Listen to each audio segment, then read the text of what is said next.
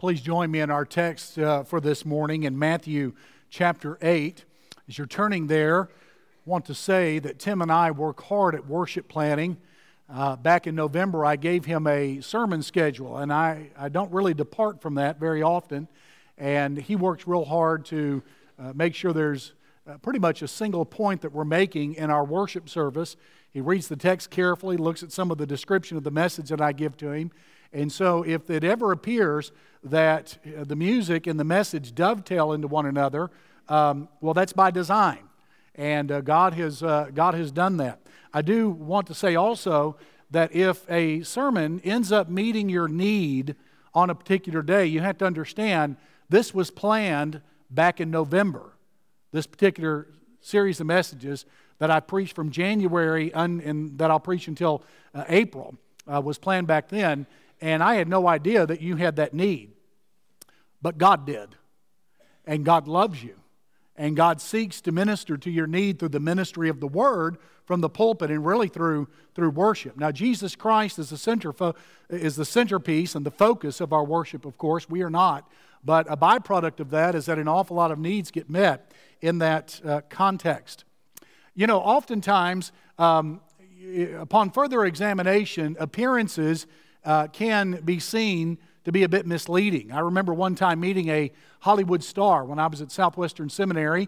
I had the opportunity to do that. He was going to speak in the evening in the next morning's chapel service, and he was a Christian and very effective at sharing his faith. And I'll never forget going back into the green room, meeting him.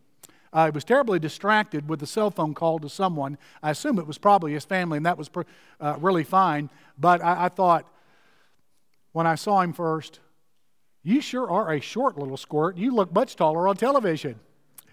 And I thought, well, as tall and handsome as I am, why do I have a Hollywood contract myself? Who's your agent?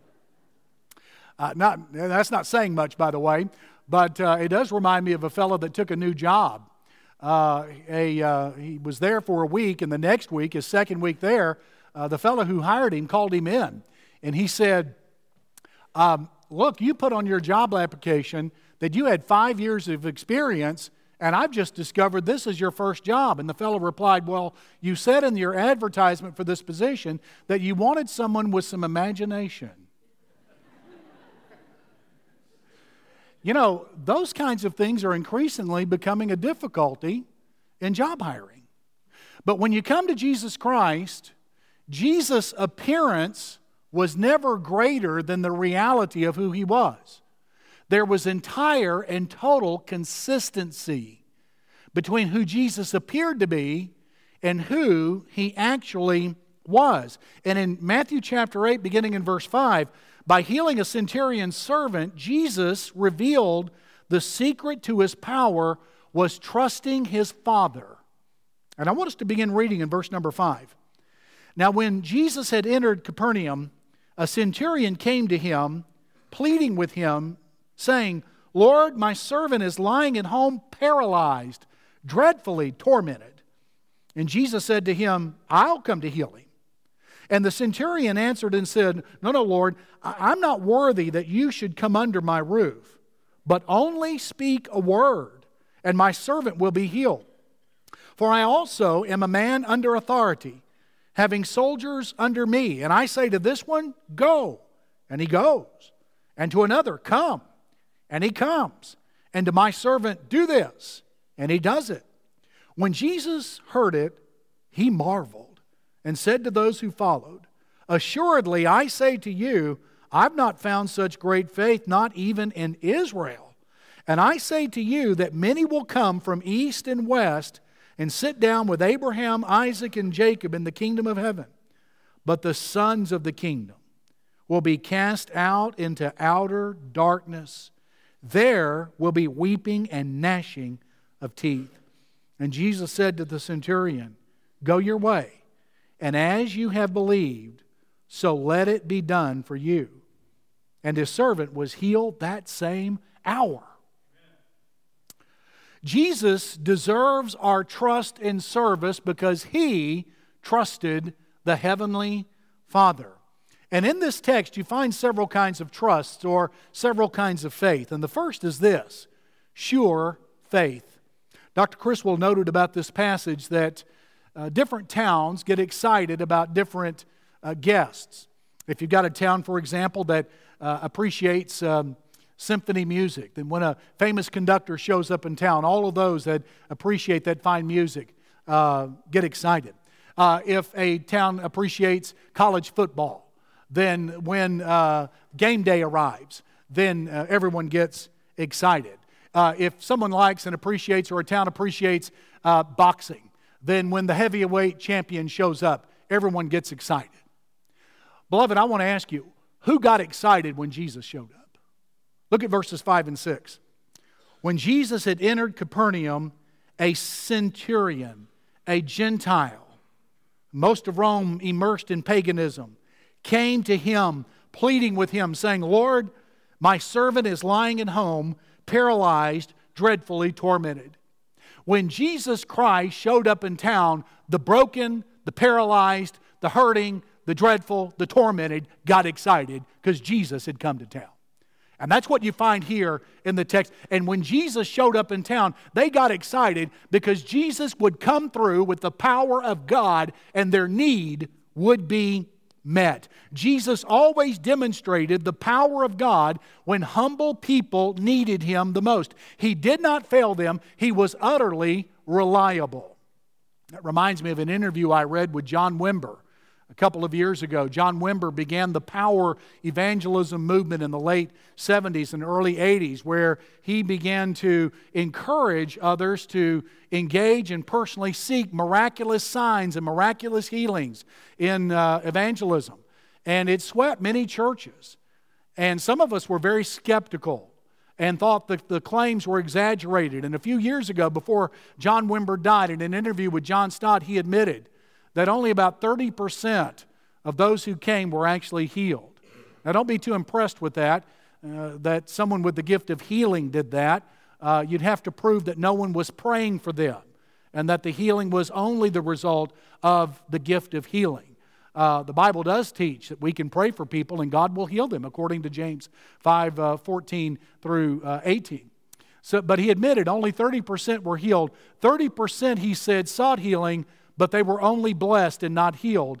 And with 30%, nothing happened. Let me make it real clear to you. I do believe in faith healing. I've never had a lot of faith in faith healers.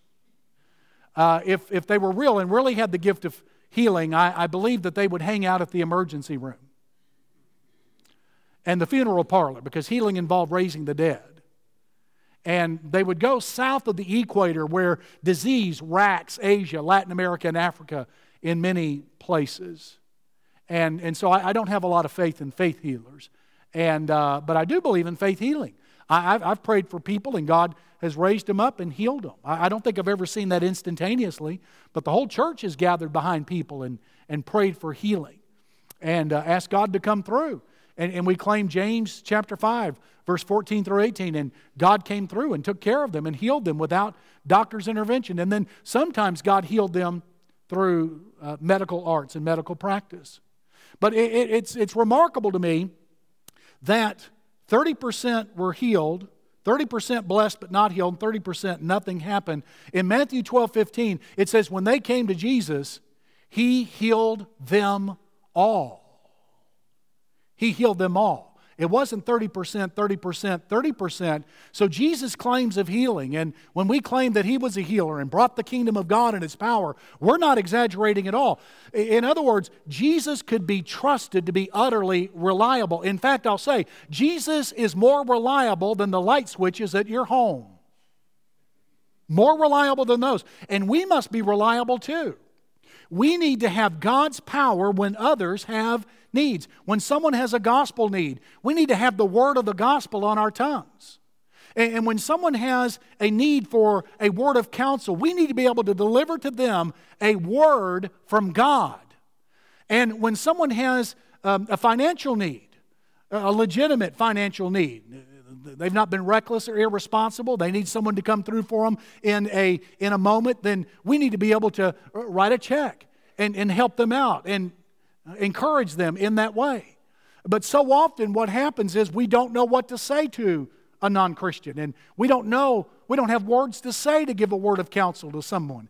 And when someone has a financial need, we've been so reckless with our finances that we cannot come through and we cannot help. The world cannot afford an impotent church or impotent Christians, folks who are powerless in gospel witness, in a word, or in giving. We need a sure witness, sure counsel, and sure giving. And I will encourage you and assure you today that if you were to turn to Jesus Christ, no matter what you've seen in the body of Christ, if you were to turn to Jesus Christ today, you will find Him utterly reliable, capable, eager, and willing to forgive sin and to cancel guilt and to claim you and guide you and lead you for the balance of your life into eternity. Jesus is willing to do that, and at the end of the message, we'll give you the opportunity to turn to Him, and you'll find Him reliable all the way through. Faithful is He who calls you, and He will do it. Now, why did Jesus have power with needs, and how can I? Well, that leads us to the second kind of faith. Look at verses 8 and 9. And the key word here is also. The English Standard Version translates it to, T-O-O. The NIV doesn't translate it, and the King James Version does not translate it. But the New King James will read also in verses 8 and 9. The centurion answered and said, Lord, I'm not worthy that you should come under my roof, but only speak a word, and my servant will be healed. For I also am a man under authority. The English Standard would read, I too am a man under authority. Jesus, you can merely speak a word because I also am a man under authority. Now also, what does that mean? Well, that means there's a reciprocal relationship between the centurion and Jesus. The centurion is under authority, and so in verse number 9, he was entirely correct when he says, I have soldiers under me, and I say to this one, go, and he goes. So I'm under authority, therefore I have authority. I also am under authority, therefore I have authority over soldiers. I tell one, go, and he goes. I tell one, come, and he comes. And I tell my servant, do this, and he does it. So this man has clear insight into Jesus. He has clear insight first into the relationship between submission and authority. And he sees it in Jesus as well because he says, I also am a man under authority. Why is it that Jesus had authority? Why did he have authority over this paralysis and this torment, this disability, and from a distance could speak a word and heal this man from a distance? Why did Jesus have that authority? Because Jesus had submitted himself to the authority of the Father, just like the soldier had submitted himself to the authority of Rome and his commanding officers. It's much like this. Imagine a referee in a football game. And he's, let's say at best, 150 pounds, soaking wet, full of bananas. And that's as heavy as he can get. But he is looking at a 350-pound lineman charging towards the quarterback. But there's been an infraction, and he blows his whistle, and the 350-pound lineman stops. He stops his action. The play is ceased. In fact, if you were to take all 22 players on that field, on the offense and defense, this 150-pound referee blows the whistle, and the play stops with some of the strongest men in all the earth and probably the history of the world. Well, how can a 150-pound man blow a small, dinky whistle that is terribly annoying? Don't ever give a child a whistle for Christmas or birthday, please. Who's the smart aleck out there? And so a 150-pound man with a small whistle is able to stop tons of human flesh in their tracks. Why? Because he doesn't have necessarily the power to do so. He's got the authority. He is under the rule book, and the rule book is under the rule of the NFL. The NFL is under the rule of the owners. The same is true with a police officer directing traffic. You've got an 18-wheeler going down the highway, and the police officer holds up his hand, blows a whistle, and makes it stop. Does he stop it by power? No. He stops it by his authority. He's under the authority of his captain. He's under the authority of the police department, their rules, regulations. They're under the authority of local ordinances. They're under the authority of the state, and they're under the authority of the federal government. In other words, Jesus had this power because he submitted to authority. This soldier understood that about Jesus and said, Jesus, you don't need to even come in my home. It's not kosher. I'm not worthy of you being there as a Jew at all. Just say the word from a distance and he'll be healed in verse number 13. That is precisely what happened. This soldier and Jesus understood something that is very, very hard for most Americans to choke down. And that is, if you want authority in the appropriate areas of life, you've got to be submissive where God has put authority over your life. Now I can hear some cranky people saying, wait a minute, you start talking about submission to authority that is slavish. It's undignified. And I would counter by saying, the Son of God in human flesh came to the earth and he had parents. And in Luke chapter 2, verse 51, God in flesh submitted or subjected himself to them. Ladies and gentlemen, submission to authority is not slavish or subservient. Submission to the authorities God's put in our lives is Christ-like, and we cannot be Christ-like if we've not submitted to the authorities God has placed in our life. Well, wait a minute. What if the authority is wrong? Well, if the authority leads you and encourages you to violate the law of God or violate the laws of the land, you're not obligated to obey.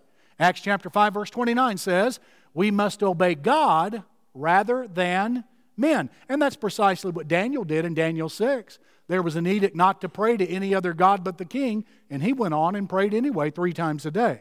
He wound up in the lion's den, had to suffer the consequences, but you never have to obey authority or submit to authority when authority encourages you to violate legitimate laws of the land or violate the laws of God. Now, God has established authority in many places. One, in our walk with God. James 4:7 says, submit to God. Then to government. Romans 13 teaches us to submit to government and the laws of the land. There's authority in the home from Ephesians 5:22 to 6:4. There's authority in the church, 1 Thessalonians 5:12. There's authority at work with employers, Colossians 3:22. Now, Jesus had power to meet needs because he submitted to the Father. In John chapter 5, verse 19, he was submissive to God. In Matthew chapter 17:27, submissive to government.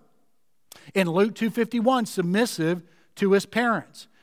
In Luke chapter 4, verse 17, he was submissive to the synagogue official. And then in John chapter 5, verse 30, he was submissive with his work before God. So Jesus had power to meet needs because he submitted to the Father, and we can too if we will submit to the authorities in our lives. In fact, let me put it to you this way. Rebellion weakens, submission strengthens. The rebel will never get anywhere with anybody. The one who submits appropriately to the authorities that God has placed in his or her life will flourish. So we should trust and serve Jesus because he submitted to the authorities that God placed in his life. So there's a sure faith here, and there is a submissive faith. But there's a third kind of faith here as well, and that's a surprising faith. A surprising faith. And there's several surprises about this faith. In verse number 10, it's rarity. It's very rare, this kind of faith. Jesus was really emphatic in verse 10. Assuredly, that's the Hebrew and Greek word, amen. Usually you would say that at the end of a teacher's statement to affirm its divinity. Jesus said that about his own statements before he ever made them. And then instead of saying, thus saith the Lord, Jesus said, I say to you. So this is emphatic. Assuredly, I say to you, I have not found such great faith, not even in Israel.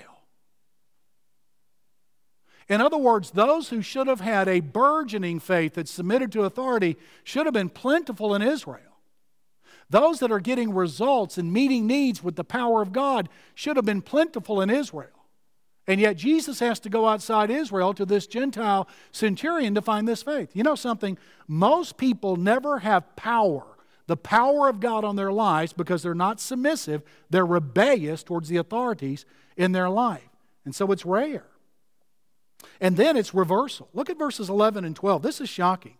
The Jews had a false sense of security in Jesus' day, that they would be okay and right with God if they were related to Abraham, that they were assured a place in heaven, in paradise, eternity, because of their family relationships, and some of their offspring live today. And Jesus disabused them of that false sense of security. Look what he said, verse 11 and 12. I say to you that many will come from east and west and sit down with Abraham, Isaac, and Jacob in the kingdom of heaven.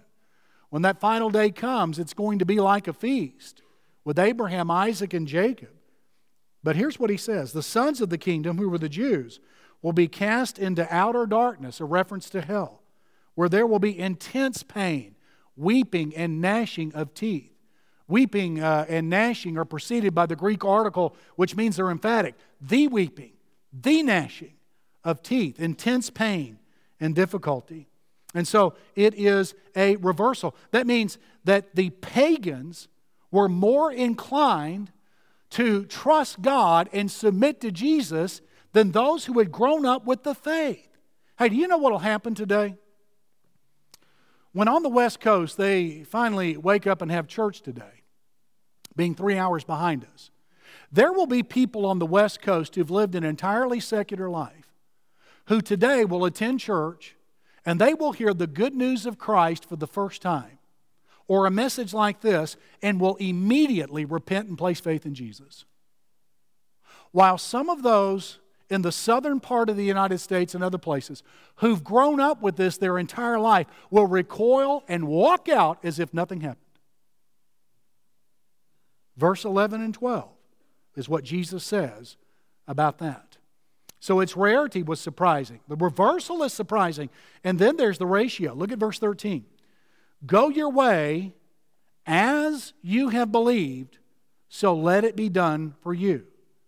As you have believed, so let it be done to you. Let it be done to you according to your faith. In other words, this is the doctrine of measure. The doctrine of measure. In other words, this centurion witnessed the power of God to the degree that he trusted Jesus. The measure of his trust determined the measure of the power. He got as much power from Jesus with this request as he had trust in him. And the same is true today. God takes our faith and measures it and says, you can have that much power. Now, thank God it only takes mustard seed faith to be saved. It only takes mustard seed faith to move mountains. Can you imagine if we had larger faith, the size of a tree trunk, what God could do in our midst? Jesus is not encouraging us to doubt Him by saying mustard-sized faith can move mountains. He's not discouraging the growth in faith. He's saying just that little can move mountains. Ladies and gentlemen, if mustard-sized seed faith can move mountains, just think of what larger growing faith can do.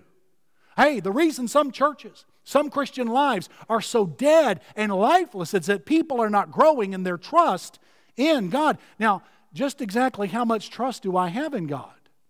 Well, you can measure your faith by measuring your submission. You trust God not only by how much power you're witnessing, you trust God by how much you are submitting to Him. You don't trust God any more than you're submissive to the authorities that are placed in your life.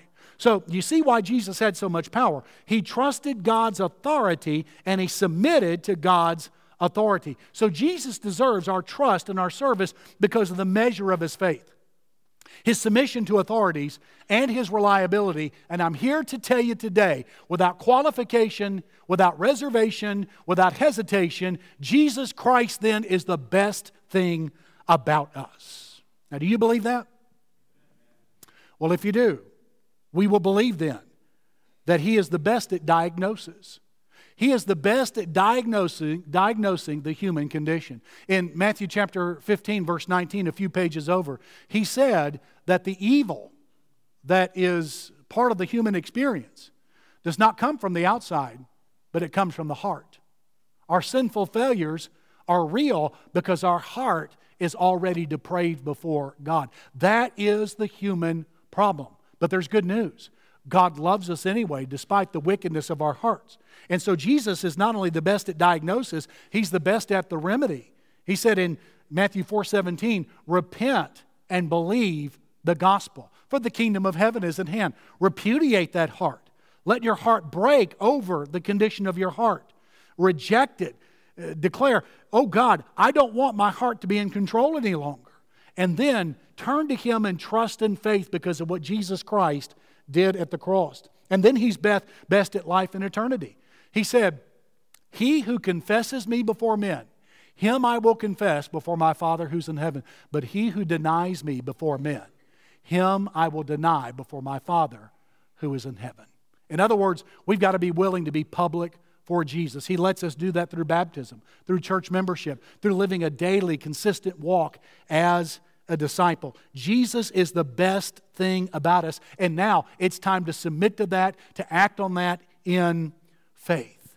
And you'll have the opportunity after we pray this morning to do that very thing. Will you quickly stand with me, please, and let's pray about it? Heavenly Father, we want to thank You for the marvelous and incomparable example of Jesus and His trust in You.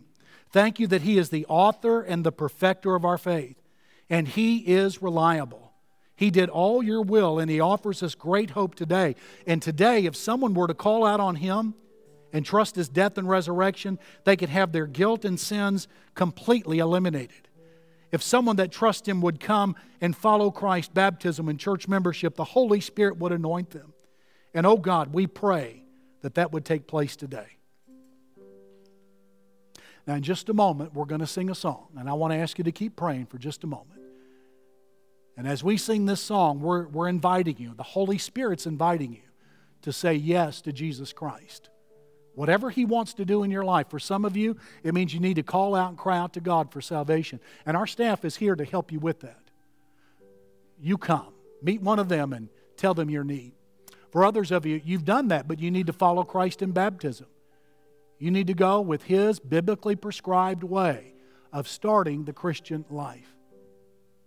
And then some of you need to become part of Beach Haven. We invite you to come. Our staff are here to help you.